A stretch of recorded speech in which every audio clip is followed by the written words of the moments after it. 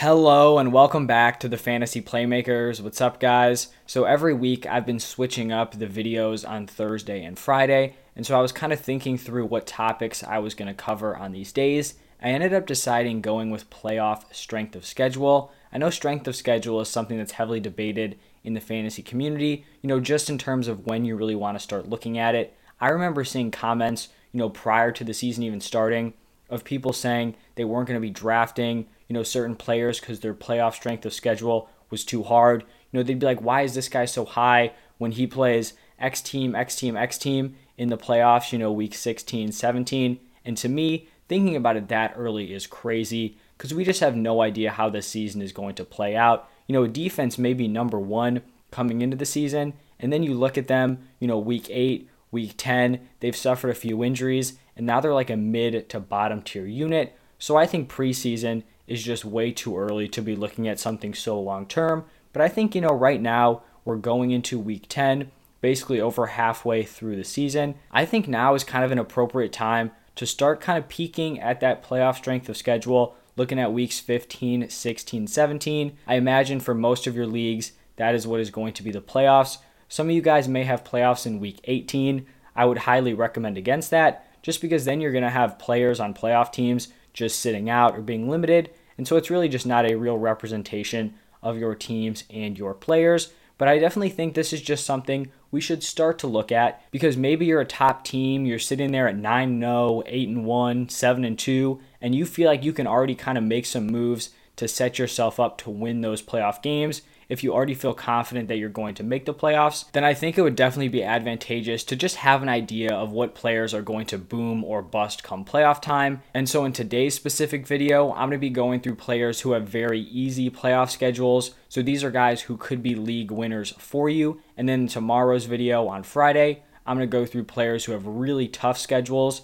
And so even if they're top players, you may just want to trade them away for a player of kind of equal value, but someone who may have an easier schedule. And so I'm going to start it off at the quarterback position with Aaron Rodgers from the Green Bay Packers.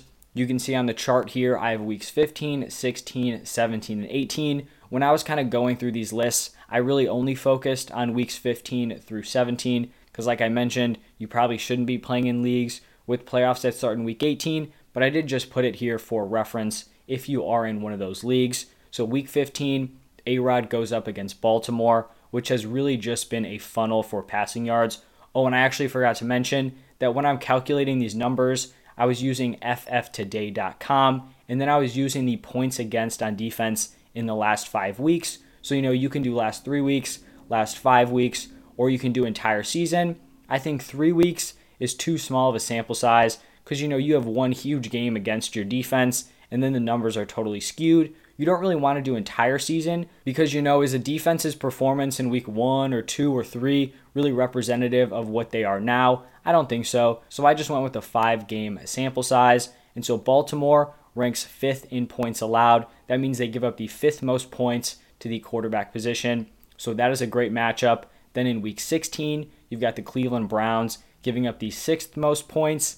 Then week 17, Minnesota Vikings, 9th most points. So really, these are just great matchups across the board. And then even here in week 18, you have the Lions giving up the 10th most points. So this is just a fantastic schedule for Aaron Rodgers. And I'm not going to talk about Davante Adams, but obviously it's going to be a great schedule for Davante as well. It's just probably going to be very, very tough to trade for him. And now let's shift over to the running back position. And I'm going to start it off with David Montgomery. If you guys remember last season, David Montgomery was an absolute league winner down the stretch. If you had David Montgomery on your team or acquired him at the deadline, your team was probably rolling through the playoffs because he just dominated towards the end of the season. If I recall correctly, it was Montgomery and Jonathan Taylor were the two players who just absolutely blew the expectations out of the water. And Montgomery could do that once again. He just has returned from injury. We saw him play Monday night. He basically reclaimed his entire role. I kind of thought they may limit him, with Khalil Herbert playing well.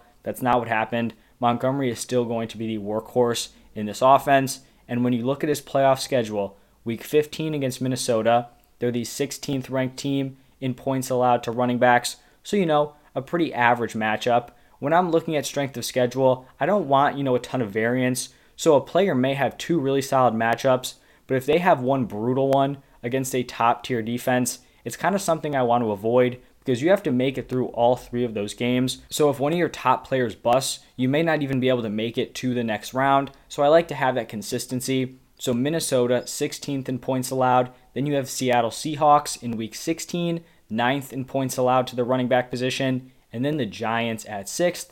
And then if you want to get into week 18, they play Minnesota again. So another just pretty average matchup. But so the worst matchup here is a middle tier run defense. And then you have two of the top 10 defenses giving up the most points to the running back position. So a really nice schedule here for David Montgomery. Another running back is going to be James Robinson, who in week 15 faces off against the Texans, who have given up the 10th most points to the running back position. Then a great matchup against the New York Jets, who are actually first in points allowed to the running back position. A lot of that is just due to them being down very early in games, so teams are just able to run it on them to kind of run down the clock. And then their championship matchup, this would be week 17, isn't fantastic. It's the Patriots, who are ranked 14th, but you've got a really nice, easy schedule in 15 and 16. And then the championship matchup is just okay, but you're really just trying to get to that actual championship, and James Robinson can definitely do that. Then if you do have a week 18 championship, not great for James Robinson facing off against the Colts, who are 26th in points allowed to the running back position. So if you are in one of those leagues, he may not be the best option. I talked about this next running back's quarterback already. It's Aaron Jones, and he also has a great matchup. The quarterbacks and the wide receivers for the Packers have good matchups, and so do the RBs. Week 15, they face off against Baltimore, 12th in points allowed to the running back position, so pretty solid. Then Cleveland, 8th in points allowed to the running back position, another nice matchup. And then you have Minnesota, who's just middle of the pack, 16th in terms of points allowed to the running back position. And then if you do happen to play in a week 18 championship, Aaron Jones may be your guy going up against Detroit, who give up the 5th most points to the running back position. So just a lot of solid to average matchups here for Aaron Jones. And now let's shift over to the last position I'm going to talk about, and that is the wide receivers. And it's just going to be the Miami Dolphins wide receivers, but most notably Jalen Waddle. The kind of concern here is that Jalen Waddle balls out when Devontae Parker is out of the lineup.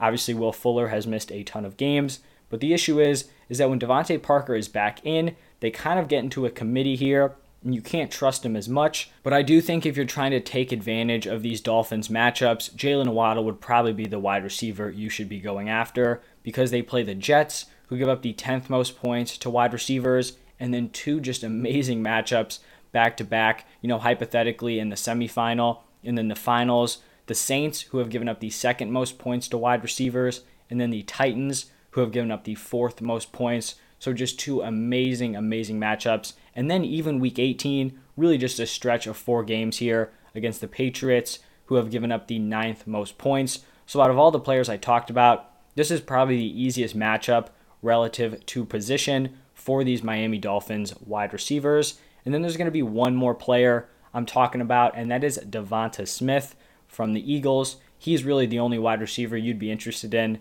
on this Eagles team. And the reason why he's on here is because they get the Washington football team secondary twice in the playoffs. Week 15, they face off against Washington, who are ranked 5th in points allowed to the wide receiver position. Then they have an average matchup against the Giants, ranked 13th in week 16. And then for the fantasy championships, Washington again, like I mentioned, ranked 5th. So two really nice matchups mixed in there. And then week 18, Dallas, just an average matchup, 19th in points allowed.